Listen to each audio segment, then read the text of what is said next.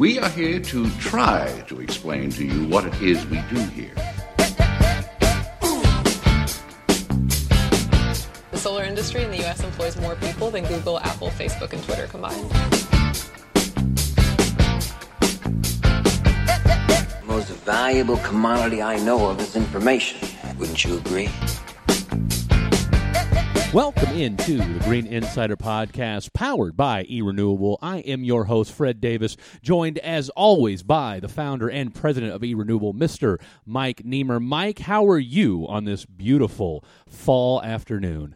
Well, it couldn't be any better. You know, Houston has its hot days. Well, today is not as hot as it has been, so that's a fine day. And we kind of feel like it's a little bit of fall weather going on here. And so hard to believe at 90 degrees we feel that way, but we do. So it's great today here in Houston, and I'm so excited to have Tim on our show today. The Green Insider Podcast, which you can find at all of the podcast locations, whether it be Apple, iTunes, Google Play, Spotify, all the places where you find or wherever you get your podcasts. And, of course, we'll tell you throughout the course of the show to make sure that when you do go check us out, we ask that you leave us a 5-star review. And if you want to leave a review, be our guest, but we definitely want you to leave a 5-star review. Why? Because we promise that when you're done with this program, you're going to know more about renewable energy than before you started. And we can't ask you enough to go check out the brand new website that we just had redesigned. We're very, very excited about that as well. Please go to erenew.net. That's erenew.net. So without further ado, let's welcome to the program from the beautiful state of Georgia,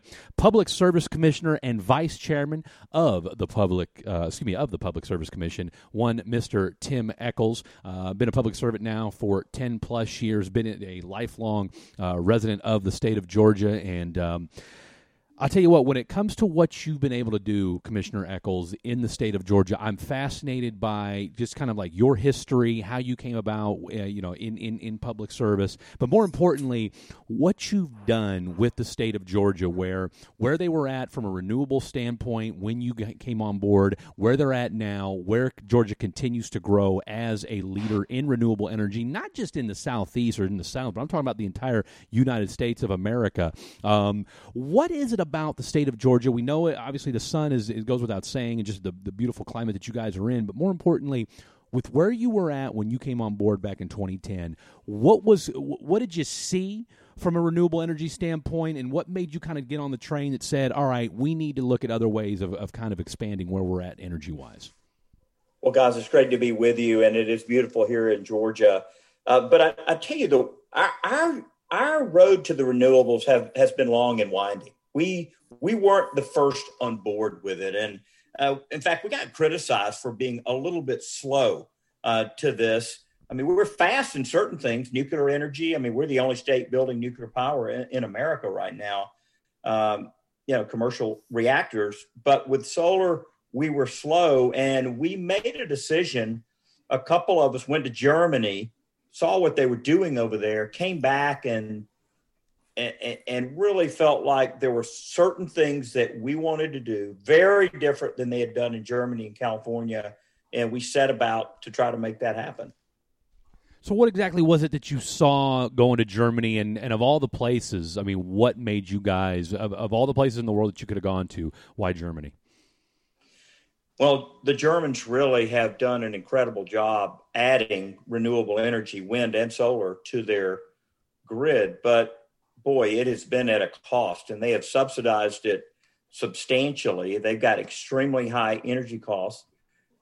And frankly, we really didn't want to prop up the industry. Yeah, so I think the first thing that we decided when we came back, this is Commissioner McDonnell, myself, we went on separate trips, and I really credit him with really having the political muscle to make this happen in the early years in Georgia, 2011, 12, and 13, when we really jump-started solar in our state. We wanted the utility at the table. I mean, you hear so many states, particularly states like California, they seem to be at war with their utilities. And we weren't interested in going to war with Georgia Power or any of our EMCs or our municipal utilities. We wanted them at the table. We wanted them to learn along with us and to ultimately profit from solar and to be a champion for it. And that's exactly what's happened. Well, that's just awesome. So as you started to grow and expand that market within the state of Georgia, how much flack did you get from the constituents that they wanted it or they didn't want it? I mean, how did your public view what you were trying to do? Yeah, our left-leaning constituents, we couldn't do enough for them. They were wanting solar early. They wanted it subsidized. They wanted net metering. They wanted any and everything. They didn't care how it was done. I'm a Republican, and I wasn't really interested in doing it like the Democrats had done it in a lot of blue states. The Tea Party folks back in 2013, when we compelled the power company to do 525 megawatts of solar. Now, right now, that doesn't seem like a lot, but in 2013, especially in Georgia, it was like, we were moving heaven and earth on this. And right. The Tea Party really pushed back against us. They were divided. There was a Green Tea Party that was headed up by a gal named Debbie Dooley. And then there was a more traditional Tea Party that basically said, we're going to kick you guys out of office. And we urged caution. We urged them to wait, that this was going to work. And in fact, it has worked wonderfully. And our solar costs are below the avoided cost of energy in our state. So not only are we not subsidizing it, it is fractionally lowering everybody's bill. So what I tell my Republican friends and voters out there is, look, you may not like solar yourself, but hey, you need to hug somebody with a solar array, because their arrays and the arrays around our state are lowering your bills, and that's a great thing for the state of Georgia. So as that all developed, are you now all the way built into having community aggregations within? Because you're a regulated state for electricity, right? Deregulated for natural gas. Is that correct? Yeah, that's right. Okay. So have they already expanded into community solar for the different communities? How are some of the cities handling that? Or is it strictly, put the solar panel on your roof for right now, and you haven't quite got to the community aggregation part of it? Well, 95% of our solar is in fields in middle and South Georgia. Okay. 100, 500, 1,000, 2,000 acres of solar panels. And when you do it at that kind of a scale, market-based, right? And so what's allowed us to do this market-based is we didn't have a renewable portfolio standard that our legislature came in with. That's what's caused solar prices to be out of whack. It's when a legislature says, you got to do it, and you got to do it by this date, and you have all the levers moving to try to get all the solar placed out there, regardless of price, where our commission came in and said, yeah, we're going to do 525 megawatts, but it has to be below the avoided cost, or we're not going to approve it. So having it below the avoided cost of energy, and for listeners out there, that avoided cost is that lowest cost of energy that you would have on the grid. For us, for many years, it's been coal or nuclear energy. Now, utility scale solar going into middle and South Georgia fields in poor counties with flat land near substations, this stuff is going in at around 3 cents a kilowatt, a little bit more, but not much. I mean, that is a really cheap price. And as we put that on the grid, it's done a couple of things. It's given us cheap energy, but it's also allowed us to go into a county with poor economic development, with oftentimes an African-American community that didn't have much of a tax base or tax digest. And it allows us to take land that wasn't worth much, raise the value of it because we're putting solar panels and inverters and expensive equipment on it. And I've got one county that said, the county commission chairman told me that solar array that you guys did, which is the largest in our state right now, by the way, that solar array of 2,000 acres doubled their tax digest. So, it's a substantial boost that helps provides local roads, libraries, ambulances, ball field lights. And when you have people benefiting from a policy like that, all of a sudden it went from being something people were afraid of. I'm talking my Republican friends and my Tea Party friends, to something where they're going, hey, how can I get more of this stuff? Yeah, that's great. For our listeners out there, when you talk about a solar array on 2,000 acres, how many megawatts is that? Yeah, about 220 megawatts of solar. Is pretty substantial. Yeah, okay. Yeah, so we just like to have everybody be able to put a ratio to it so they can just kind of know what we're talking about. So that's wonderful, Commissioner. That's great, and congratulations for all that effort that you and the other commissioners have put together. And I couldn't help but laugh when you were talking about the left and the right, and then you said Green Tea Party. It just struck me as funny because I had some green tea last night, so it just kind of made me chuckle when you said that. Anyway, what do you think, Fred? How long did that project take to put together, and what was kind of the from soup to nuts? How long did a project like that come from, as far as it's devising the project, the planning stages, to okay, we're done now, let's cut the ribbon and get this thing working? Yeah, that big project down in Twiggs County, we approved it in 2016, and it's just now coming and being energized. I mean, it was energized, as it was being built, but it's just about done now. So that's about a 4-year from approval to completion.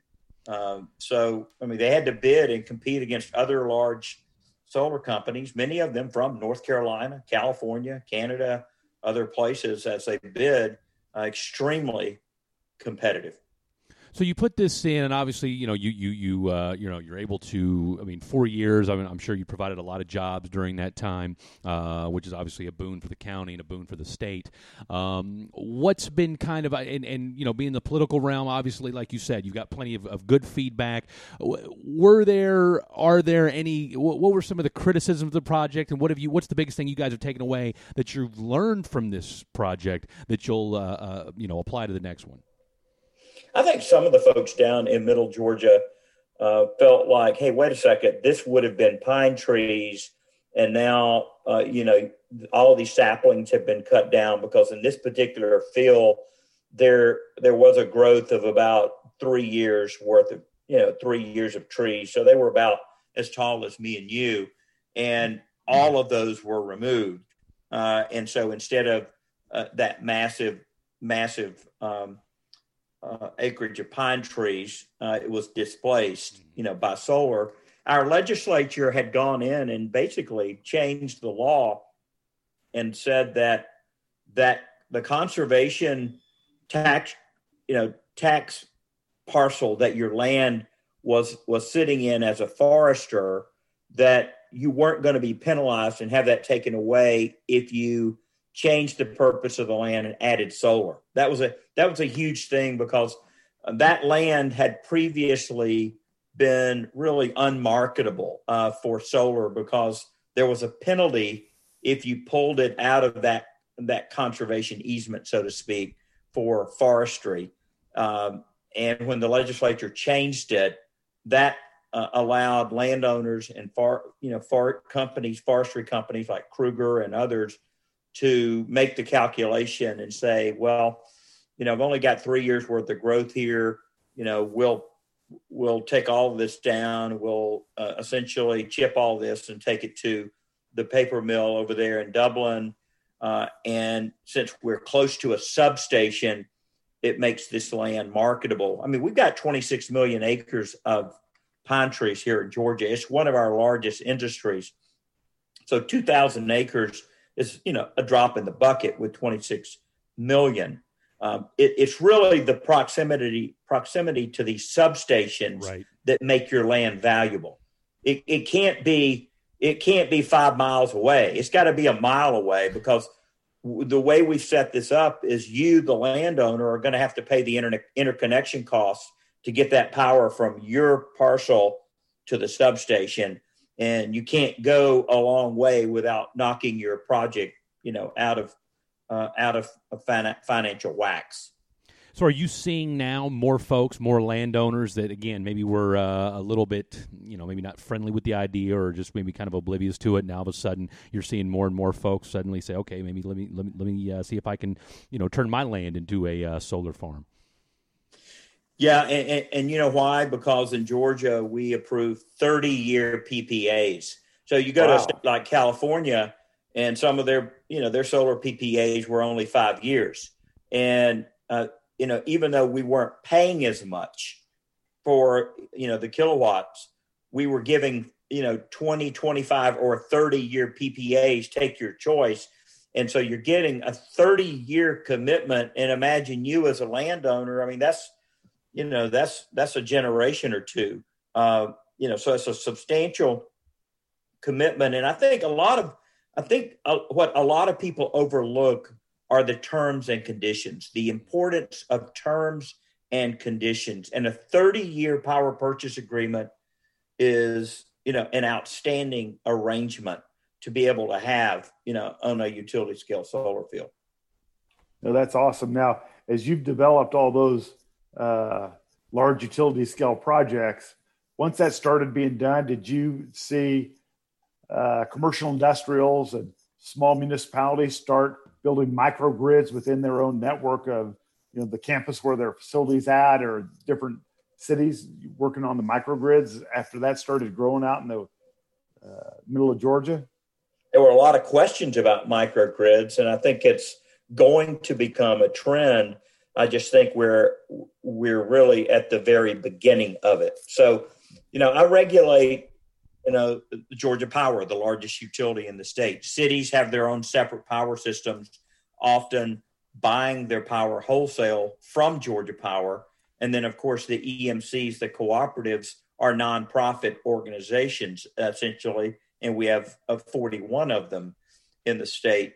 They have tried to do solar, but they haven't been able to keep up with the big utility. Georgia Power, one, there's a group of 5 regulators, me and my 4 colleagues, that compel them to do things.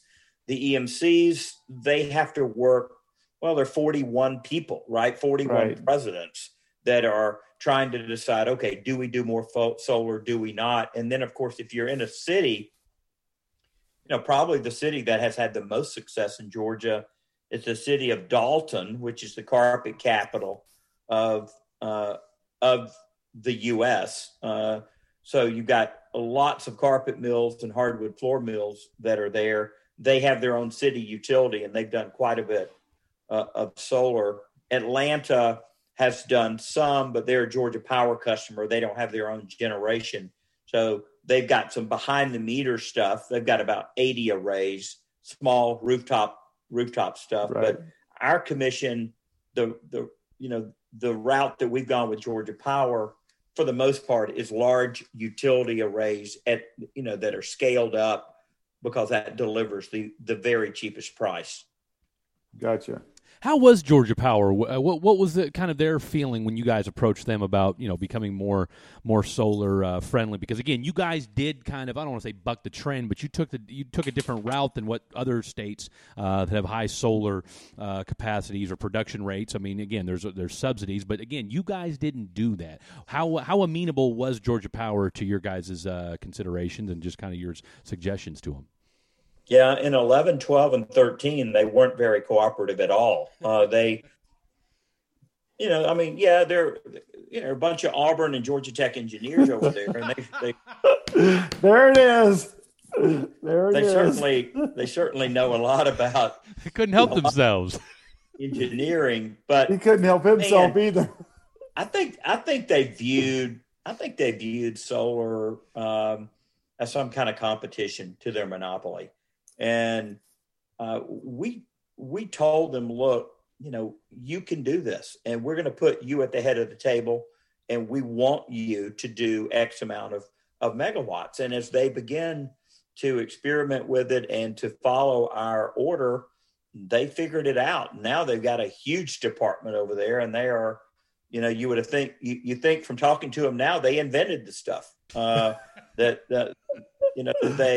they're so confident about it. And, I appreciate the tension, between the commission and, and the power company. And frankly, without Republican colleagues, this thing could get out of line really quick. I mean, if two of my Republican colleagues lose their election and I lose in 2022, and we have three Democrats on our commission that feel like, you know what, we're going to just become the solar capital of the world. I mean, they could compel the power company to build solar above avoided costs. They could do all kind of things.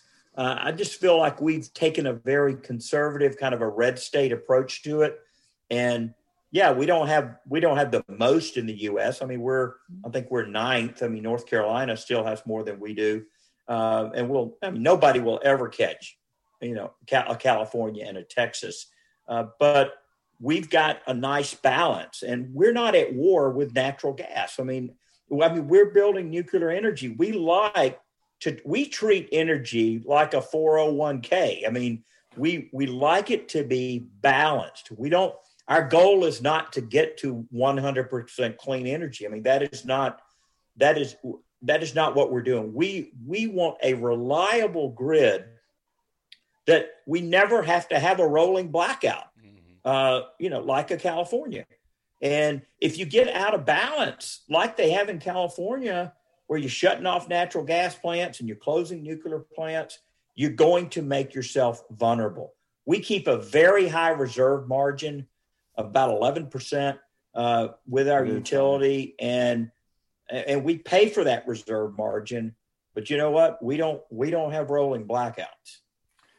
Hey, Commissioner, now I know, as I touched on earlier about deregulation versus regulation, I know you're deregulated natural gas because I've sold a lot of gas in there. Georgia Pacific's been a big customer of mine in the past, so done a lot of business in your state. Is there any talk ever of turning the electricity side of that state from regulated to deregulated, or are you guys just locked in and regulated is all it's going to be? I mean, why would I want to conduct a social experiment here in Georgia with a system that delivers energy at 14% below the national average, where I've got a 5-star gold-plated utility that has a 10.5% return on equity and a 55% capital structure? Why would I want to monkey with that on some theory that a deregulated electricity market would be better? The only way I would ever move in that direction is if Georgia Power went crazy. Like they're not answering the phones. Their trucks are breaking down. There's blackouts. There's just electron disaster in my state. Only if there's something bad that really happens would I even remotely even talk about something like that. I mean, I love the deregulated gas market. And when that happened back when Sonny Perdue was, a state senator, and they tried all that, there were some bumps in the road initially, but I'm just not willing to gamble with the electricity. It's just absolutely too critical. So with that great answer that you gave, you had all your stats, you were ready. How often do you get asked that question? About 5 people per year. Fair enough. Yeah. Well, glad that we could share with all of our listeners your view on that, and now we know how Georgia stands. So that's a great answer. I appreciate that. Commissioner, you mentioned us several times, and one of the things that caught my attention was the fact that, again, you are a Republican, and let's call it what it is.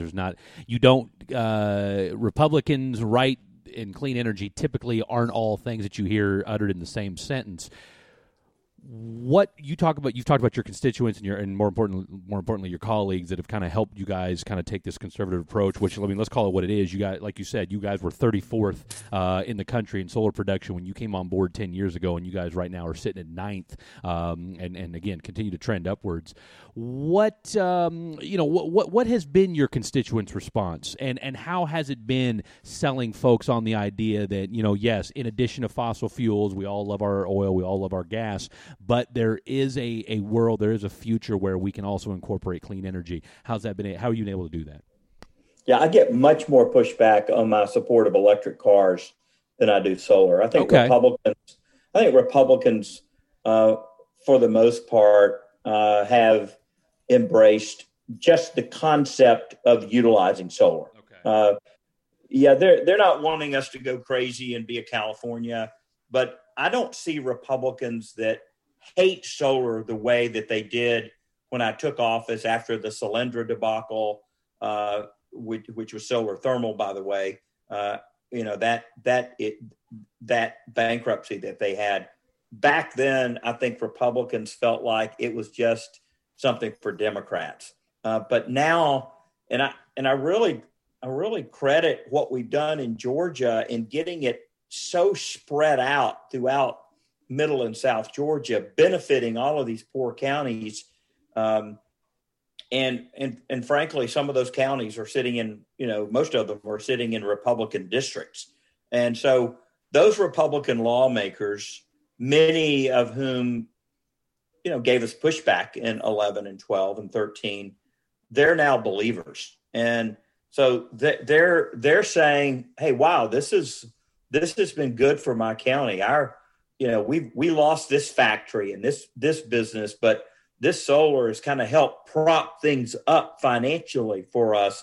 And so, then I think it's become kind of an economic development tool, because you've got companies like Facebook that are coming in here building a data center, and they say, we'd like the whole thing powered by solar, or at least the equivalent thereof.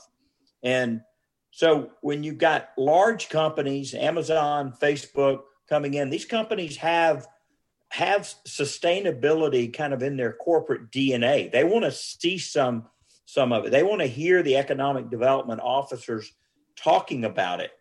And I think as we've added it in a way that hasn't jeopardized our grid and our reliability, our prices, I think it's given a boost, to economic development as well. No, another thing you're a proponent of is nuclear energy, and you touched on it a little bit here in the show. But, Mike and I have talked about it a little bit here and there, and we really haven't had any guests that have come on to really been able to give us really delve into it too much.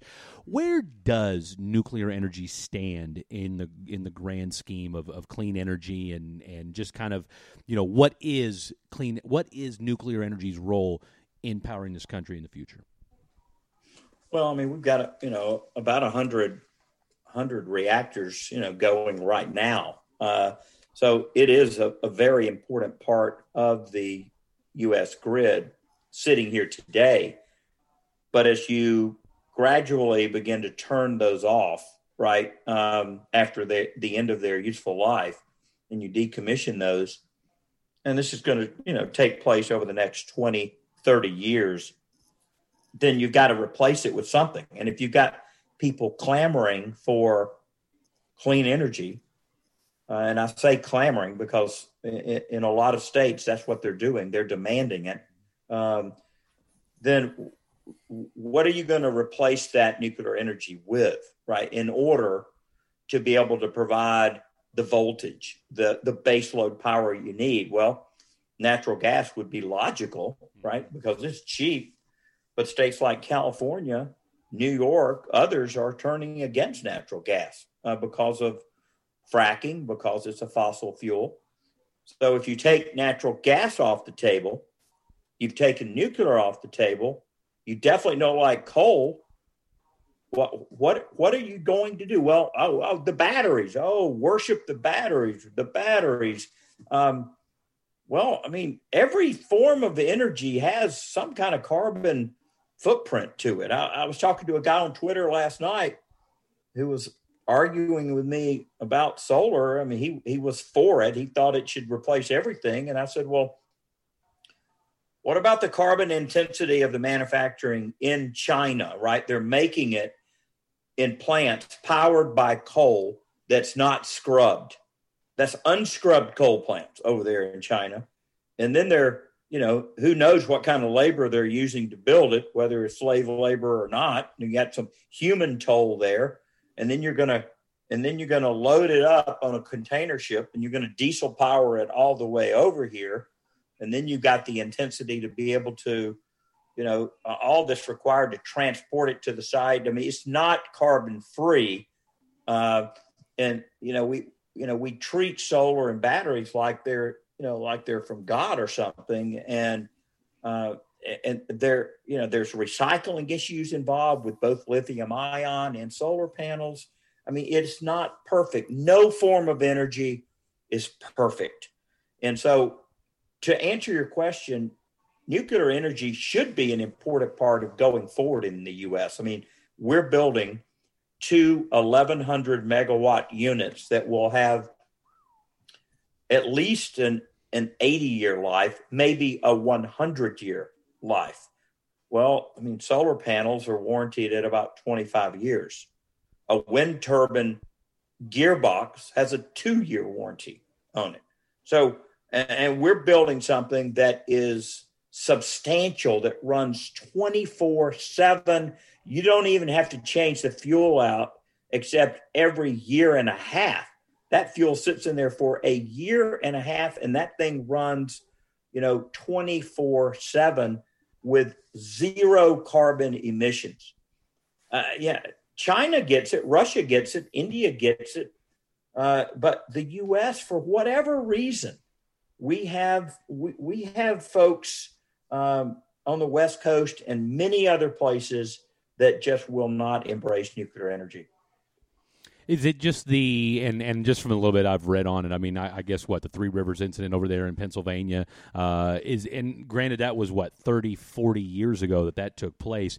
Is it just a feeling of, God forbid, what if? Because, you talk about the solar, you talk about the wind, it doesn't have that dramatic negative, and I don't want to use the word negativity, but you know what I'm saying? Like that downside, whereas, obviously a nuclear reactor melting down would be obviously problematic for everybody involved. Do you think that's and again, that's a kind of a big deal, but I guess my point is that kind of the harbinger in all this? Is that just the what if of a nuclear reactor going bad? Is it the security threat? The industry can't afford any kind of catastrophic accident every dozen years. So you had the 3 Mile Island incident. I'm sorry, 3 Mile, yes. Where they shut everything down. There wasn't a contamination spill. Nothing blew up. It didn't happen, but they shut things down there. Then you had the Chernobyl accident, which was a substantial accident, right? And then you had the Fukushima accident in Japan, and that was a for real accident. And so you can't go along every 12 or 15 years and have this kind of an accident and the industry survive. Exactly. So I do think people are fearful about those. Now, anybody that goes to a Georgia Tech or any engineering school, they're not afraid of nuclear energy. I'm going to give the Tech and Auburn guys this, that when you go to an engineering school, you are not afraid. But if you go to the University of Georgia and you're an art major, a drama major, you work at Starbucks, you might be afraid of nuclear energy. And if you're getting all your information from left-leaning podcasts, you might be afraid of nuclear energy. I mean, we shouldn't be, but that's why podcasts are so important, guys, is that you've got to have a broad education. You got to understand this. We haven't had an accident here in the U.S. Where people are getting killed with nuclear energy. The other people that complain are the ones that say, "What about the waste?" Right? All the waste. Well, let me tell you about the waste. Is that you think about how much garbage you use in your life. My trash man picked up my trash today. We have two big containers of trash a week that we put on the street.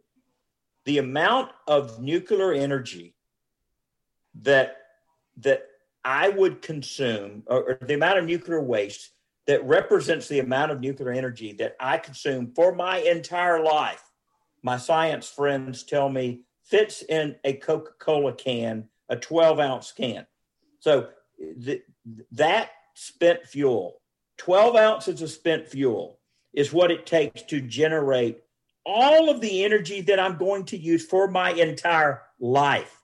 And you can take all the commercial fuel, spent fuel, that has been produced by every reactor in the United States, over 100 reactors, and you can put all of that spent fuel today in the Mercedes-Benz Stadium in Atlanta, where the Falcons play, on the field, stacked up, and it will all go from all the states. It will all go in that one building on that field.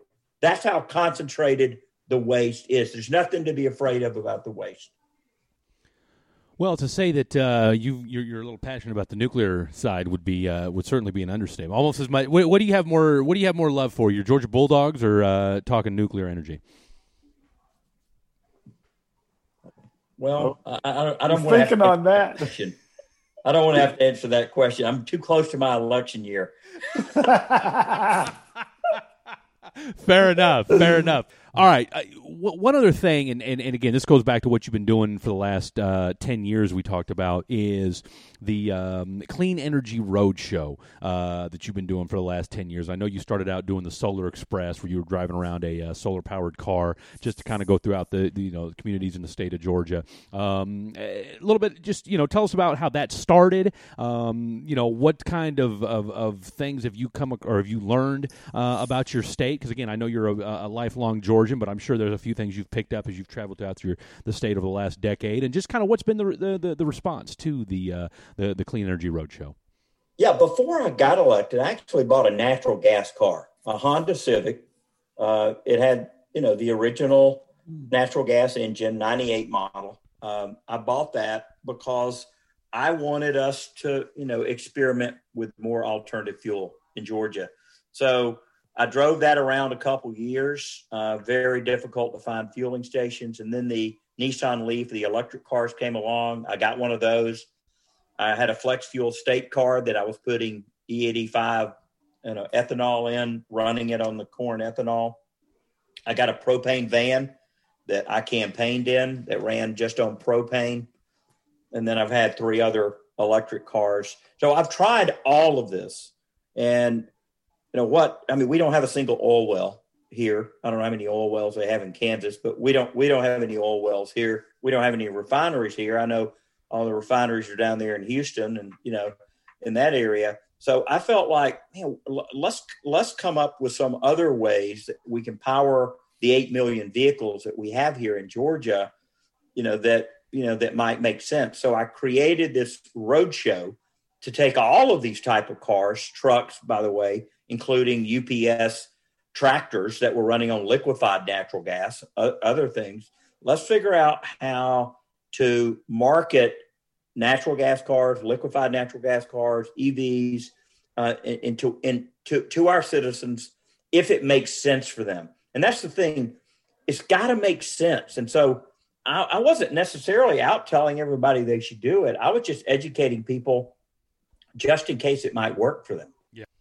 And it's That's more awesome. No, it absolutely is. I mean, I certainly applaud that. And again, obviously, you've gotten some good feedback, and there's just something to be said for. And it kind of just listen to you talk about that. It kind of dovetailed to what me and Mike have been doing with this podcast. Is listen, I'm not going to get into arguments with my family and tell them, you should do, like you said, I'm not going to tell you, hey, you need to put solar panels up, or if you don't have wind power, then, shame on you. But at least presenting folks with the information to help them make an informed decision. I think that goes a long way. And I think the response you get from folks when you simply just present them with unbiased, just pure information certainly goes a long way than, like you said, Commissioner, when you're just simply trying to jam it down their throat and saying, this is what you need to do. There's a lot of guilting going on out there in politics these days, people demanding things and insisting on things. It's an ugly environment in politics. In some ways, I really hate it because people are so nasty to each other. I mean, I love going into left-leaning environments and speaking and, explaining why I do things the way that I do and how I like a slow approach and, why money is important. And why helping people prosper and be successful is a part of who I am as a Republican, as a conservative, as an evangelical. why there's nothing wrong with going slow. All of these climate guys out there it's so important, right? It has to happen. 10 years, 12 years, 15 years. You got to do it. You got to make these changes. The U.S. has to handcuff themselves. We've got to do this. Doesn't matter if China does it. No. We're going to do things slowly in my state. And I don't want California or New York or anybody else telling me what to do down here in Georgia. That leads me to a question, because you're so right. So many of these cities and states across the country are saying, by 2030, I'll be 50% green, and by 2040, we'll be 100%. And some are even more aggressive than that. And it seems kind of unrealistic to think that some of them are going to be able to achieve that. That leads me to my question to you for your state of Georgia. We see on our side more and more people doing virtual PPAs, okay? And that's the financial swap, where they have a swap on the energy, and they also get the renewable energy credit that comes associated with it. Or by you being in a regulated state, some of your industrials there, your cities there, or universities, if they wanted to go greener faster, they could use a virtual PPA to do it. Is that something you commissioners are encouraging, or are you actually staying away from that topic at the moment? I don't think we're encouraging them to do it. I certainly have talked about it on our radio show as an option.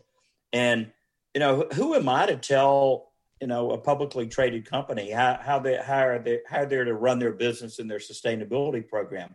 If it's important for Apple and Microsoft and Google and Amazon to have, quote, 50% by this date or 70% by this date, if they set that goal and their board of directors have approved that, and virtual PPAs are an option to help them achieve that, well, I mean, that's one of the tools in the toolbox that they can use.